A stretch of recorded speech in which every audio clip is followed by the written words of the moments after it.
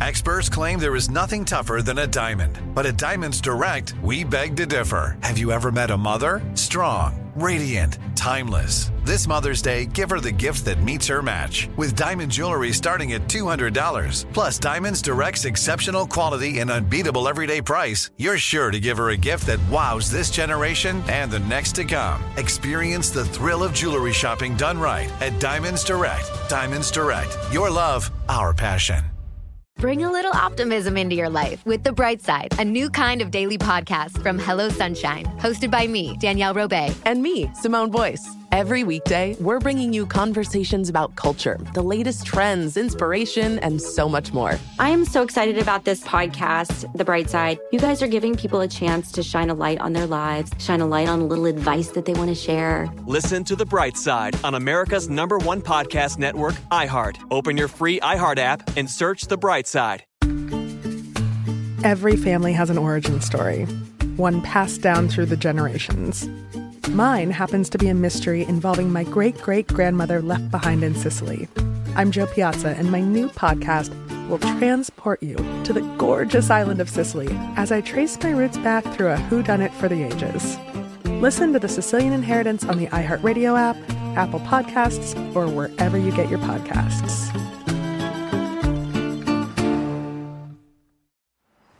In the 1970s, New York City was in the middle of a crisis. There was an average of 265 crimes a week committed in the subway in the first 8 months of 1973. And Central Park became a place where many people got mugged and assaulted. It was one of the most dangerous places in the city. And even though New York held its first gay pride parade at the start of the decade, there was still widespread discrimination and violence against the city's queer community. And then came the 80s.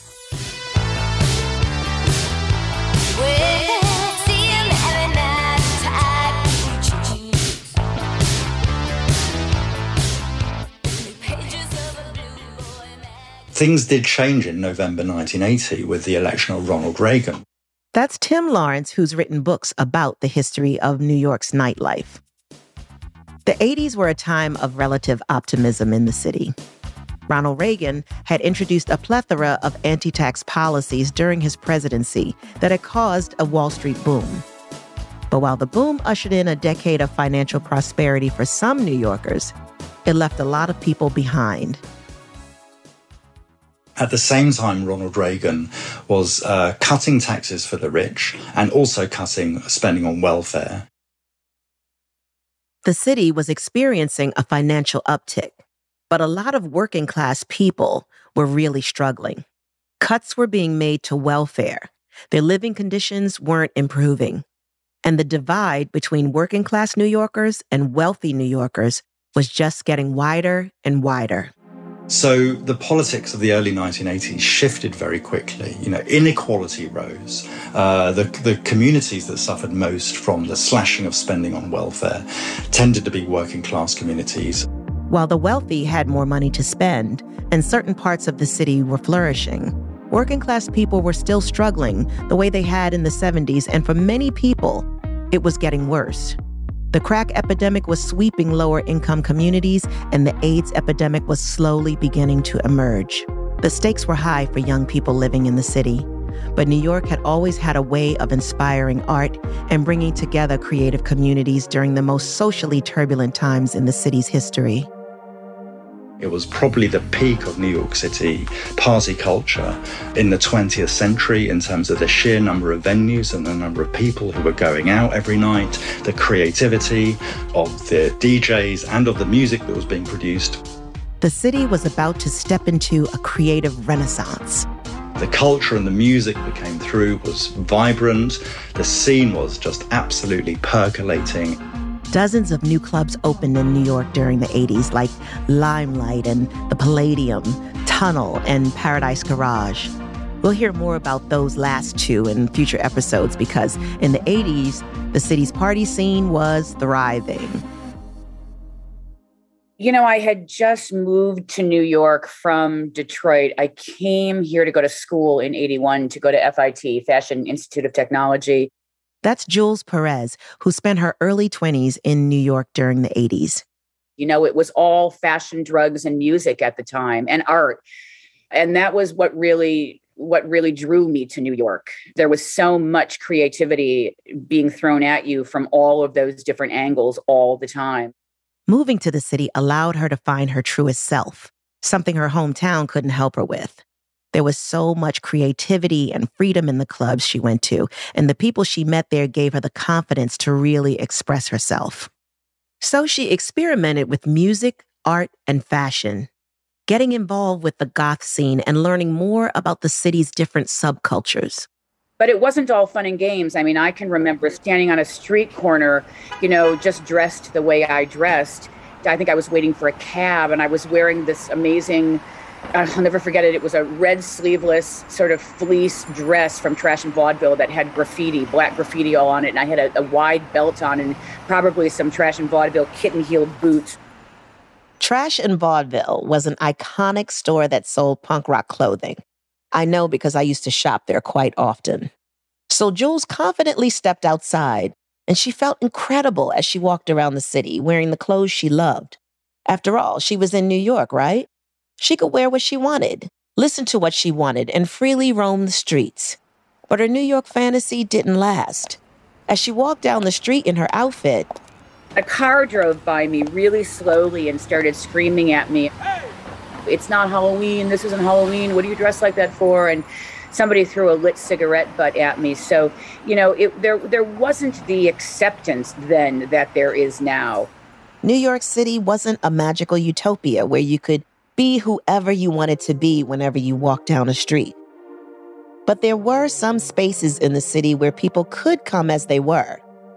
Nightclubs with dance floors where Jules could really experience freedom, where she could wear what she wanted and listen to the music she loved, while surrounded by some of the city's most vibrant people.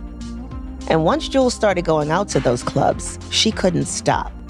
We went out pretty much, that's the reason why I dropped out of FIT. We went out pretty much, 5-6 nights a week. We were out all the time. And she wasn't the only one. There were a lot of people who were just starting out, who had come to New York from all different places, specifically for that purpose. Some of the most creative young people from across the country were moving to New York and jumping straight into the nightlife scene. They kind of congregated in New York, and that really, that really had a hand in building the scene there. So, it's almost like taking the most creative people from all of these towns all over the place and then depositing them all in one place and watching everybody just sort of roll with it, and you end up with just this massive scene of creativity. And one of Jules's favorite clubs became a magnet for some of the most creative people in the city. Jules would take the subway into Manhattan, walk to Chelsea, and then take a turn down into 21st Street. She would hear the muffled sounds of music leaking out on the windowsills as she walked closer, and feel the energy of the club exuding out onto the street as she took her final step towards the door. This was Danceteria, the club in Chelsea that would go on to become a launch pad for iconic musicians, an incubator for some of the greatest artists of the era, and the heart of a creative renaissance. It was this hive of activity. It was this massive melting pot in everybody's, musical careers and artistic careers and fashion careers. It was a dance floor filled with ideas and inspiration, frequented by artists who would become legends and musicians who would become icons, all mixing and mingling together under the club lights as they danced to the songs they loved in the city that didn't always love them back. It was a place where queers and people of colour and women who felt as though there was kind of, outside discrimination would congregate in order to experience it as a space of freedom. But there was also an uneasy weight on that dance floor. There was always either an undercurrent or something that was much more overt to an undercurrent running through the dance floors of New York City. Life was getting harder for the people who found solace on the dance floor. The dream of what they'd imagined New York could be was shifting and contorting into the reality of what it was becoming. But during those nights in Danceteria, they did their best to forget and escape. They partied like the dance floor was all they had. From London Audio, iHeartRadio, and executive producer Paris Hilton, this is the history of the world's greatest nightclubs. A 12-part podcast about the iconic venues and people that revolutionized how we party. Some of the world's most legendary nightclubs were known for the unique community they welcomed, others for the cultural movements they started, and some for the musicians and DJs they introduced to the world. The best nightclubs champion new music, transform lives, and provide an escape from life's pressures. One more thing. This is the history of some of the world's greatest nightclubs, not a ranking of every club in the world.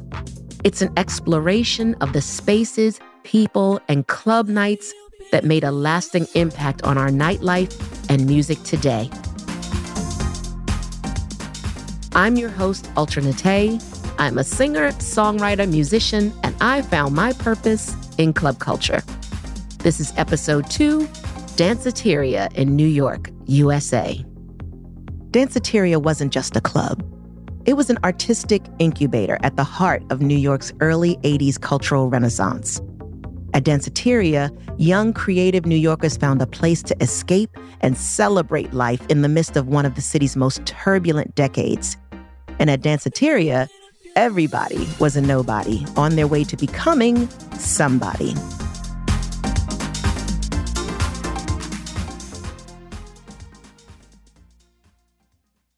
Bring a little optimism into your life with The Bright Side, a new kind of daily podcast from Hello Sunshine, hosted by me, Danielle Robay. And me, Simone Boyce. Every weekday, we're bringing you conversations about culture, the latest trends, inspiration, and so much more. Thank you for taking the light, and you're going to shine it all over the world, and it makes me really happy. I never imagined that I would get the chance to carry this honor and help be a part of this legacy. Listen to The Bright Side on America's #1 podcast network, iHeart. Open your free iHeart app and search The Bright Side. I am the ferryman. In the shadows of the afterlife, the ferryman of souls guides America's most influential spirits to their eternal rest. Where are you taking me? Are you death? This road is not on any map. How much for a ticket? All I ask for in payment is a tale. I don't know who got to Kennedy first. And the devastation those first bombs caused. I've never been to hell, but I know intimately the hymns of the damned. All 12 episodes of The Passage are available now. Listen on the iHeartRadio app, Apple Podcasts, or wherever you listen to podcasts.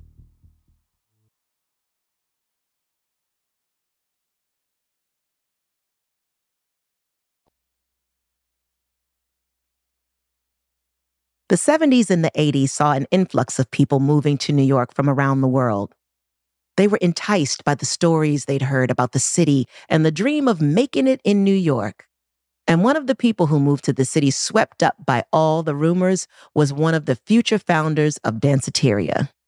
So my name is Rudolf Piper. I am German. I was born in Berlin during the war. Rudolf grew up on the west side of the Berlin Wall, and he loved the nightlife there.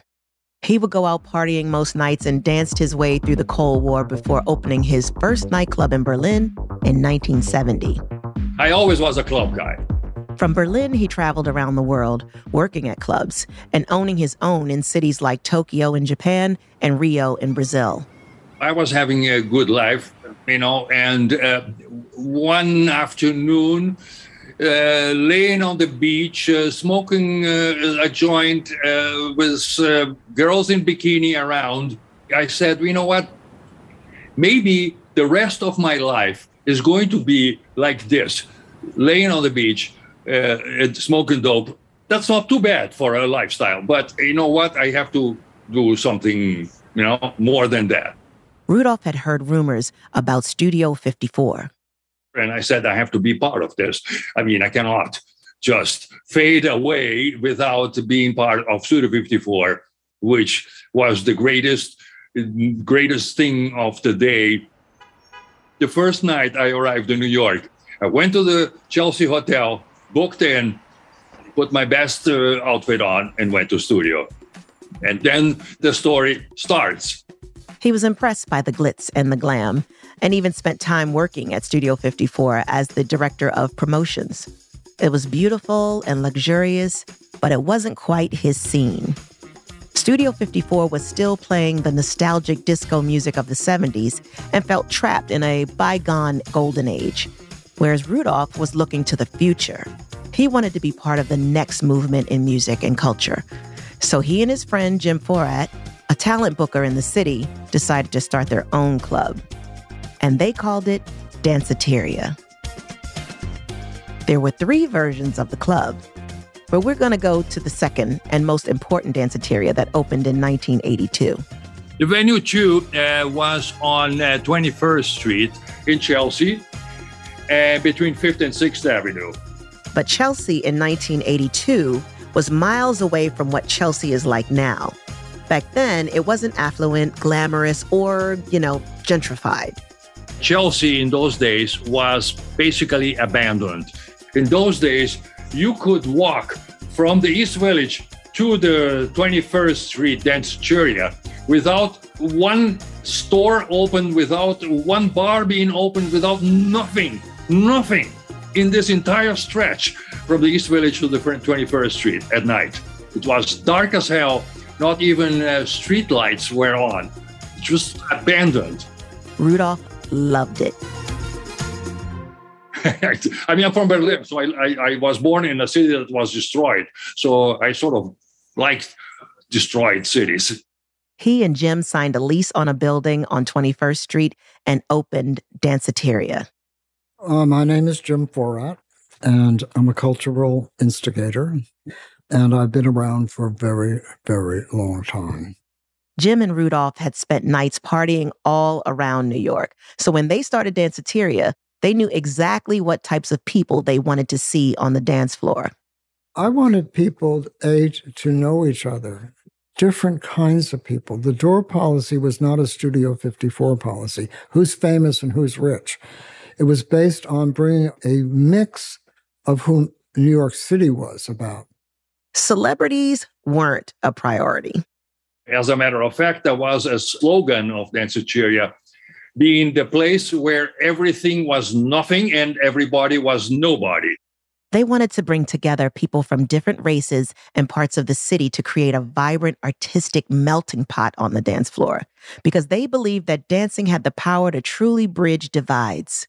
So when you have a great DJ and you have a great door policy, which mixes people on the dance floor with the beat, they're all fucking dancing together. You find people letting go of the things that keep us apart, letting go of the fear that is built into a culture that is based on racism and classism and all those political words. So that was the goal. Danceteria was inclusive. It brought people together from different backgrounds and became a space for women and queer people to party without fear. But don't get it twisted. You had to be cool to get past the front door. Well, as far as Rudolph was concerned, you just had to look fabulous. That was kind of his tagline. It was so important to him that sometimes he would spot someone on the street who looked fabulous and invite them to the club, which is how Jules got her first introduction to Danceteria. She was out partying at another club in the city when Rudolph approached her. I was out one night at the Roxy and I ran into one of Danceteria's founder, Rudolph, who started a conversation with me and asked me if I could bartend. I said, no, I've never bartended before, but I can certainly drink. And he just kind of replied, I like the way you look. Come by the club, we'll put you behind the bar and see what happens. And that was sort of his jam. That was what he was really all about, was gathering this massive group of people who fit the bill looks-wise. He was a very visual person, so he liked things to look exciting and look a certain way. When Jules walked into Danceteria, one of the first things she noticed was how people were dressed. There were different groups of people who were into different looks. You know, there was the B-girls and the B-boys and people who were breakdancing. They were wearing Nike and Adidas branded tracksuits and bucket hats, fully embracing the b-boy culture and the hip-hop aesthetic of the 80s, inspired by hip-hop groups like Run DMC. And then there was the whole Vivienne Westwood Culture Club thing happening. That was another look that was going around. Those were people dressed in the pop rock style of 80s and influenced by musicians like Cyndi Lauper. They were wearing multicolored pearl necklaces, leather, lace gloves, and big hair. And I was one of them. Nothing was safe from my scissors, my safety pins, or my magic marker. And then there were the goths, which is what I was. I was a hardcore goth back in the day. So it was kind of like a mixed bag, depending really almost on what kind of music you were into. Danceteria played all sorts of music. The club hopped between genres and styles united only by the fact that you could dance to it all. And because music and fashion were so intrinsically linked, fashion was a really important element of what made Danceteria the club it was. East Village was teeming with fashion designers that had little boutiques there. And so Danceteria was always doing fashion shows with new talent. The fourth floor of Danceteria became the go-to spot in Chelsea to see the looks that would soon dominate the city streets. With brightly colored avant-garde looks on the runway and experimental hair and makeup under the club's spotlights. The community that formed around Danceteria was teeming with creativity, so Rudolph and Jim gave up-and-coming designers, artists, and musicians the opportunity to showcase their work. We all sort of converged to create this massive undertaking of fashion and art and music. The walls of Danceteria were plastered with posters from past performances and graffiti art that had become synonymous with the city's hip-hop and punk rock-inspired art scene. The first floor of the club had a stage for live performances that gave new and exciting musicians the opportunity to perform some of their earliest shows. There was a whole little subsect of kids that had grown up in New York City who were hanging out at the clubs already at the age of, 15 or 16. And one of those groups of kids was 3 teenage boys who would go on to become the Beastie Boys.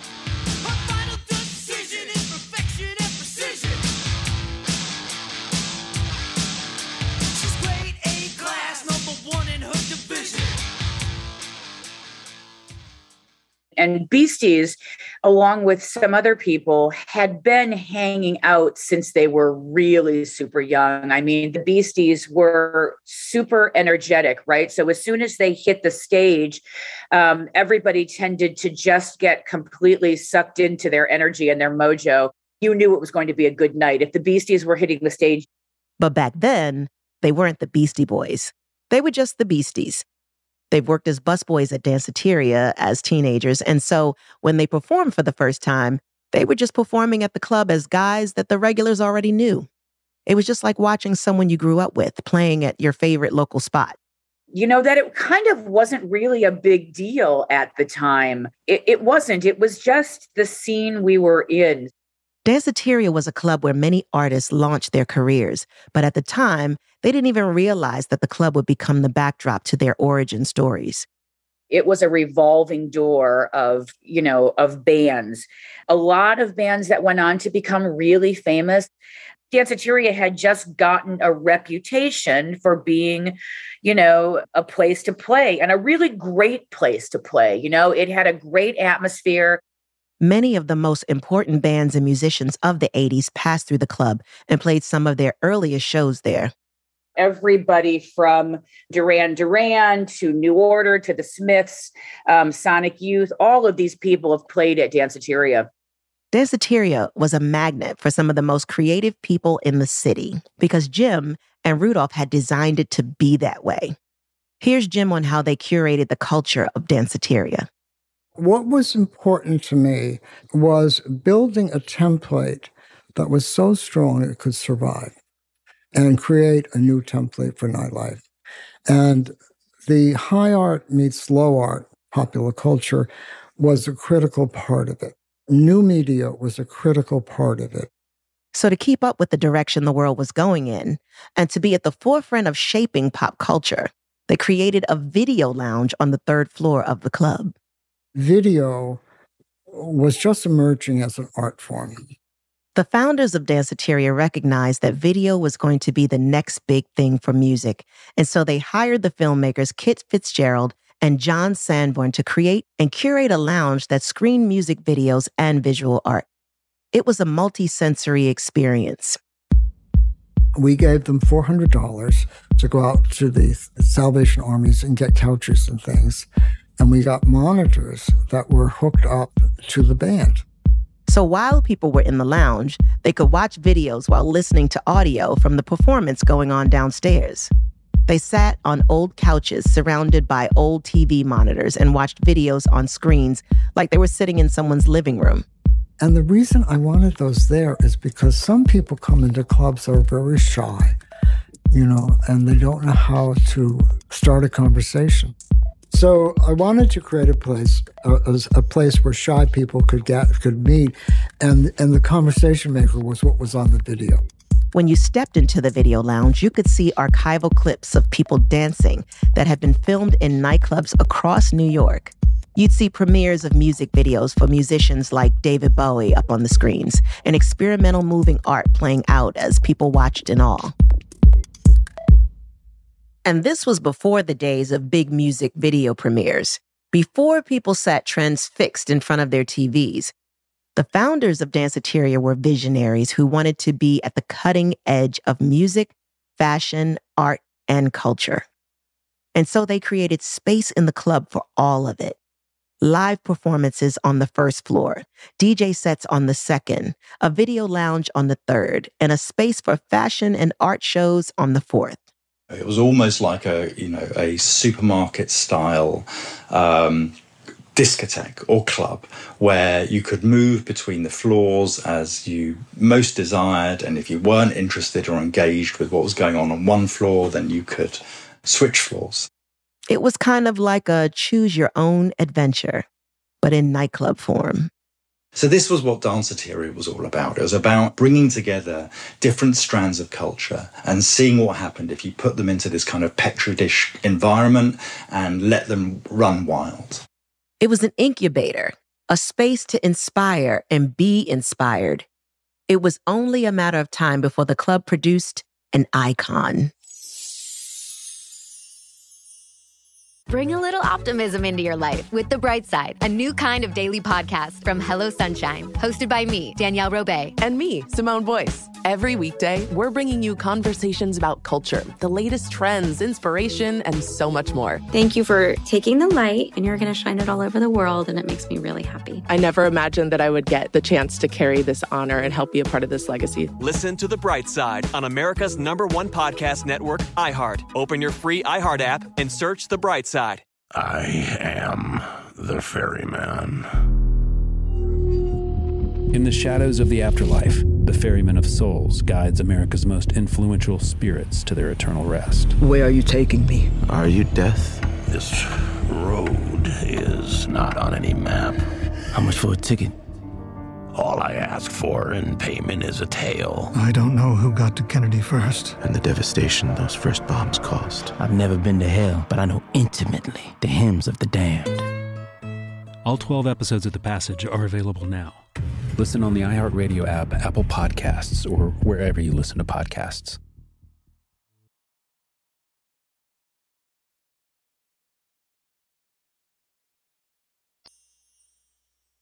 The glitzy, luxurious Studio 54 era was quickly fading by the time Danceteria came onto the scene. If Studio 54 was a who's who of who the most famous people in New York were, Danceteria was like stepping into a time machine and catching glimpses of who was about to become famous. Like walking into the first half of a biopic about some of the 80s most influential stars. We were younger. We were the ones who were making the scene. We were the creative ones. We were the ones who were creating fashion, art, and music. Imagine walking into Danceteria on a Saturday night in the 80s and seeing LL Cool J working as an elevator attendant. You get a glimpse into the back door and see the Beastie Boys who work there as busboys. Then you go to the bar and get a drink poured by Sade, who was a bartender. But back in the 80s, you didn't know who any of those people were yet. young people who were still crafting their art found their way to the club before any of them knew what their futures held or who they would become. It was a lot freer, and there were a lot of people in the scene in the early 80s who went on to become really famous, including artists like Keith Haring. One of the most influential modern American artists spent the nights of his formative years working at Danceteria. He was a busboy at Danceteria before his fame. And then he was always bothering me. I want to paint the walls and so on. And I said, okay, paint the walls. Fine. So I gave him $500. Go and paint the walls. And he went and painted the entire main floor of Danceteria with his paintings. And okay, it was great. Everybody loved it. But it wasn't a case of Rudolph commissioning the Keith Haring to create a piece of art for the club. At the time, it was just letting one of the busboys who worked for him, who had big dreams and burgeoning talent, do some decorating. Keith Haring was part of the scene, was part of the crowd. He was one of them. And this is what I always try to do. The whole club was built based on, let's say, labor from the crowd. Like the bartenders were from the crowd. It was all a family. Danceteria was filled with people who were on their way to becoming somebody. Artists, musicians, and designers who were still in the early stages of what would one day become legendary careers. And someone else who would go from working at Danceteria to becoming a somebody was a 23-year-old woman who'd only arrived in New York a few years before. She reminded me of Barbra Streisand in her tribe. She'd moved from Detroit to New York to follow her dreams of making music, and she was determined to become a star. So few people have that focus and that no one will stand in my way. She was a waitress at Danceteria, and when she wasn't working at the club, she would head to the dance floor to party with her friends. She knew exactly who she wanted to become, and she spent her nights hustling to try and get people to listen to her music. But at the time, she was nobody. I mean, she had a demo tape. So she would hang out at the DJ booth trying to get the DJ to play her song. Yeah, I would bring my cassette tapes to the DJs and drive them all crazy. I was relentless. They would see me and run because I just wanted them to play my cassette. And eventually, after asking dozens of times, a DJ at Danceteria finally played her song. Everybody got up and started dancing to it, and it blew my mind. I mean, seriously, that was everything to me. The whole dance floor came alive. They instantly loved her song. That song was called Everybody. And that 23-year-old waitress from Detroit was Madonna. So Madonna kept going back to the club and chasing the bookers and DJs down until she finally convinced them to let her take the stage.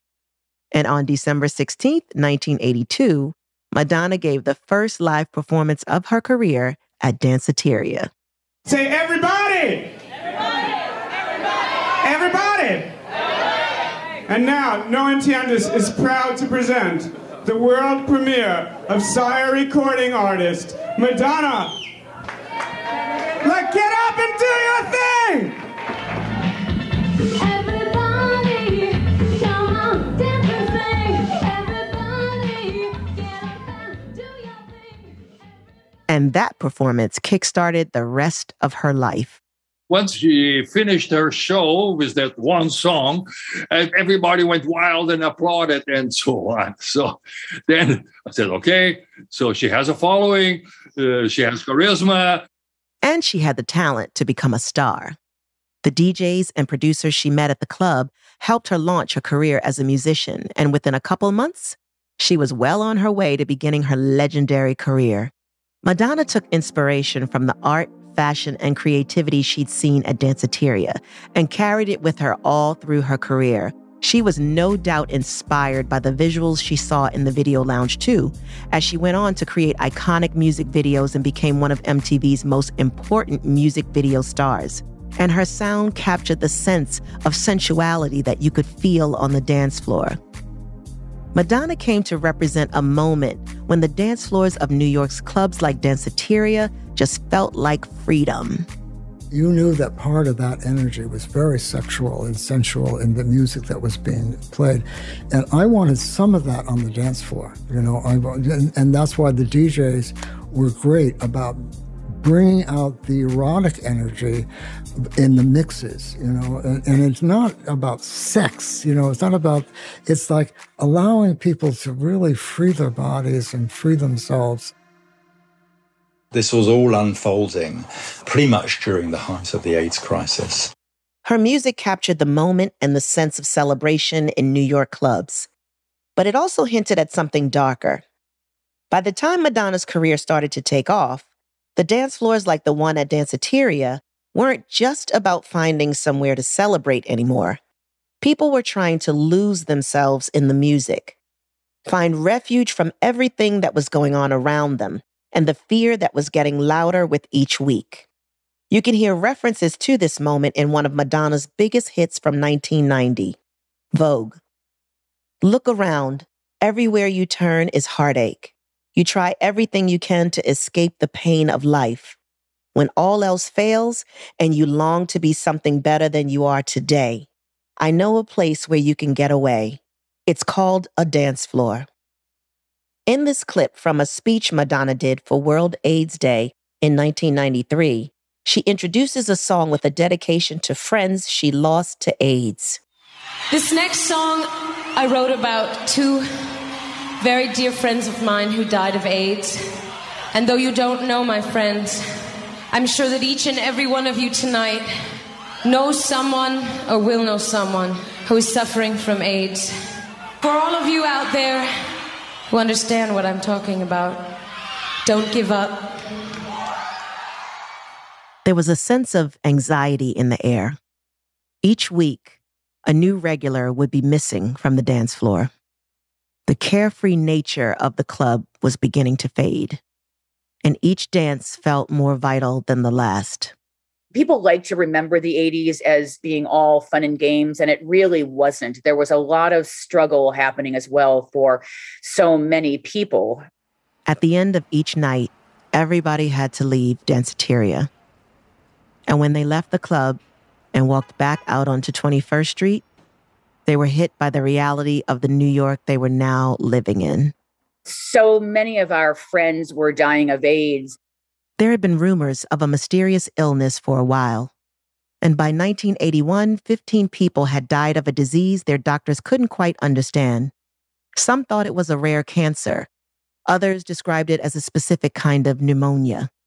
But in September of 1982, the CDC used the name AIDS to describe the disease for the first time. It became an epidemic. It was determined to reach epidemic proportions in 1983. It needs to be stated, I think, that Ronald Reagan didn't even kind of address the question of AIDS in public.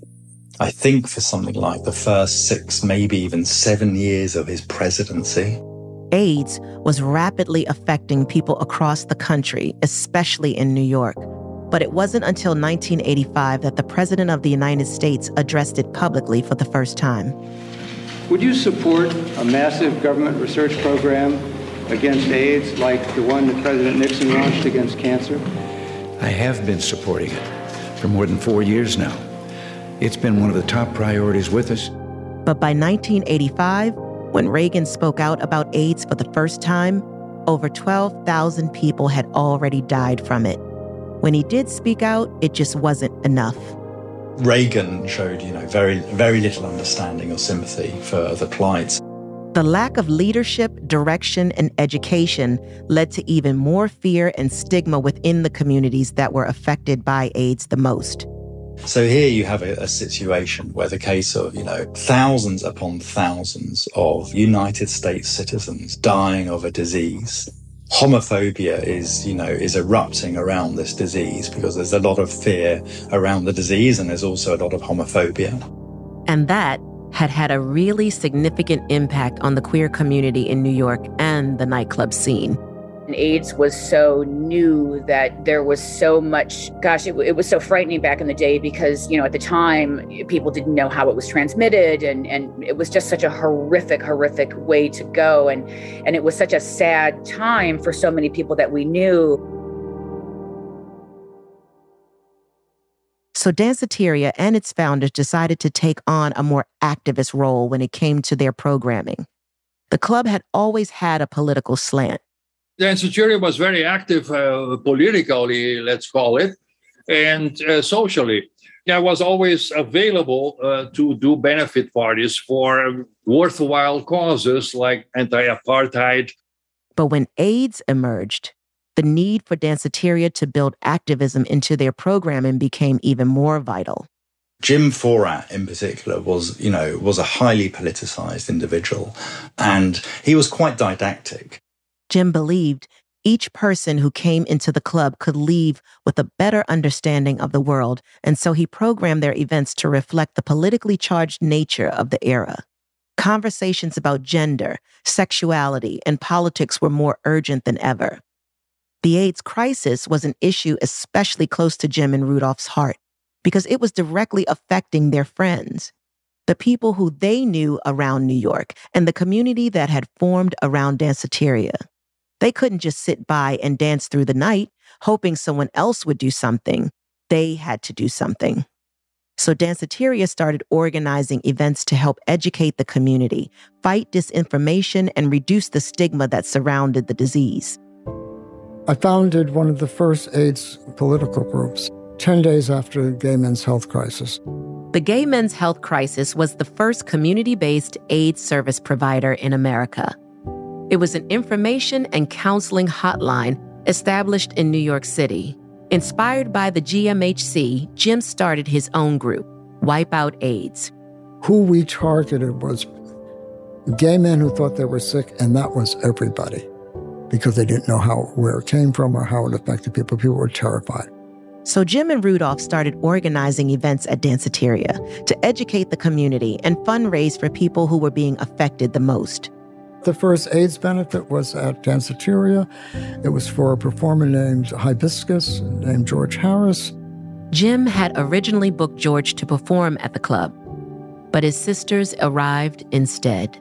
One of the sisters came and said, George is sick and they don't know what's the matter with him. He was the first person I ever saw who had AIDS. I'll never forget going to see him. So I went over to St. Vincent's Hospital, and it was one of the most grotesque. This was a beautiful guy who heightened in a sort of androgyny, hippie kind of glam way. So it was devastating to see him lying in a hospital bed, so sick and terrified. And it was grotesque. I didn't recognize him because people don't understand what it was like to have AIDS at that point. And I remember walking out of there and thinking, he's going to die. He's younger than me. It's not an OD, and he's not jumping out of a window. Those are the way people died, at that age. Jim knew that there wasn't much that they could do to help George. The doctors and hospitals still knew so little about AIDS, but Jim had to do something. I went back to the club and called his sister, and I said, let's do a concert to raise money because he doesn't have any insurance. They held a benefit concert at Danceteria to raise money for his medical fees. And then he died, and we did a memorial for Hibiscus at the club. It was the first of many benefit concerts and memorial nights. They spent the next few years organizing fundraising concerts at Danceteria to help members of the community who were struggling with medical costs. And then they brought people together, heavy with grief, to remember and celebrate their friends' lives at memorial events in the club. The Danceteria dance floor had started off as a place for people to express themselves. Then it had become a place to escape reality. But by 1985, it had become an activist space too. There was obviously a lot of pain, but also where people were finding some level of public solace in terms of being able to gather and celebrate these people's lives. They didn't know who would be there the next time they went. who else they would lose before they listened to music together like that again. So each dance felt vital. Each night on the dance floor felt more urgent than the one before. When we go out tonight, we want to party, as if there is no tomorrow. Danceteria became the place to temporarily escape the diagnoses and phone calls, hospital visits, and the constant undercurrent of fear. It became a reminder of the lives they've lived, of the people they'd loved, and of the community they'd found on the dance floor. Danceteria closed in 1986. It basically closed by several reasons, one of them being my exhaustion with the Danceteria, because I was doing this for years at this point. It was a difficult job because it required filling 4 floors 7 nights a week, talent, DJs, social life, art exhibitions. It was a lot to take on, especially since it was so hard for clubs to keep up with the way that music and culture were constantly shifting and evolving. The area around them was changing too. Chelsea was beginning to gentrify, and the rent for that building on 21st Street was getting more expensive. So they decided to close the club and move on. But Danceteria had such a central role in New York's cultural renaissance that its legacy didn't fade when the doors closed. I was aware that I was doing something important and special. Whether it was going to be known so many years later, that was only a hope I had in those days. And I am quite happily amazed that it is happening now. Danceteria was a creative incubator. It attracted some of the most exciting people in the city and brought them together into a melting pot of creativity. It gave artists like Keith Haring the opportunity to experiment and showcase his art. It gave musicians like the Beastie Boys the opportunity to spend their formative years surrounded by people who inspired and celebrated them. And Danceteria was a launch pad for legends like Madonna, giving her the opportunity to perform for the very first time and experience the unique euphoria of watching a crowd dance to her first song. It was a hedonistic lifestyle. And still today, I hear and there messages on Facebook and whatever of people saying, well, you changed my life. I mean, I would not be the same, would it not be for Danceteria. My friends who are still around, when we talk about it, we all remember it fondly. We all have pieces of Vivienne Westwood from the 80s packed away, and we all have T-shirts that were signed by Keith Haring that are packed away, but we all have collections of little mementos because they mean so much to us. There wasn't a single other club in New York City quite like Danceteria in the 80s, and there hasn't been one since. It was a hub of creativity, activism, and change. Each person who stepped onto its dance floors became part of a bigger story of music, community, and celebration in the midst of fear.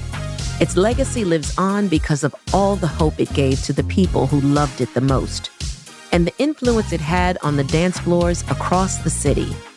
But there will never be another club like Danceteria. In the next episode, I'm going to take you to an underground gay club in London that was open all night and transformed the way we party. We're fast-forwarding to the 90s and spending a night at the legendary Trade at Turnmills. The history of the world's greatest nightclubs is produced by Neon Hum Media for London Audio and iHeartRadio.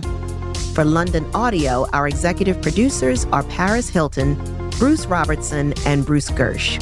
The executive producer for Neon Hum is Jonathan Hirsch. Our producer is Rufaro Faith Mazarura. Navani Otero and Liz Sanchez are our associate producers. Our series producer is Crystal Genesis. Our editor is Stephanie Serrano. Samantha Allison is our production manager, and Alexis Martinez is our production coordinator. This episode was written by Rufaro Faith Mazarura and fact-checked by Catherine Newhan. Theme and original music by Asha Ivanovich. Our sound design engineers are Sam Baer and Josh Hahn. I'm your host, Ultra Nate, and we'll see you next time on the history of the world's greatest nightclubs.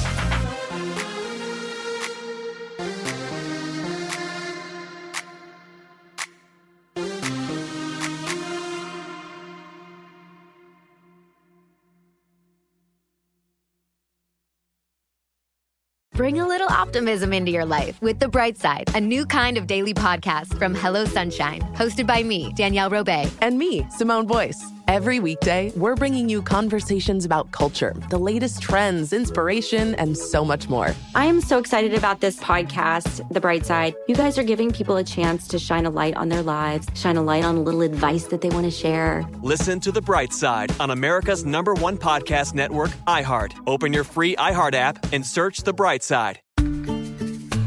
Every family has an origin story, one passed down through the generations. Mine happens to be a mystery involving my great-great-grandmother left behind in Sicily. I'm Jo Piazza, and my new podcast will transport you to the gorgeous island of Sicily as I trace my roots back through a whodunit for the ages. Listen to The Sicilian Inheritance on the iHeartRadio app, Apple Podcasts, or wherever you get your podcasts. I am the ferryman. In the shadows of the afterlife, the ferryman of souls guides America's most influential spirits to their eternal rest. Where are you taking me? Are you death? This road is not on any map. How much for a ticket? All I ask for in payment is a tale. I don't know who got to Kennedy first. And the devastation those first bombs caused. I've never been to hell, but I know intimately the hymns of the damned. Binge this season of The Passage now. Listen on the iHeartRadio app, Apple Podcasts, or wherever you listen to podcasts.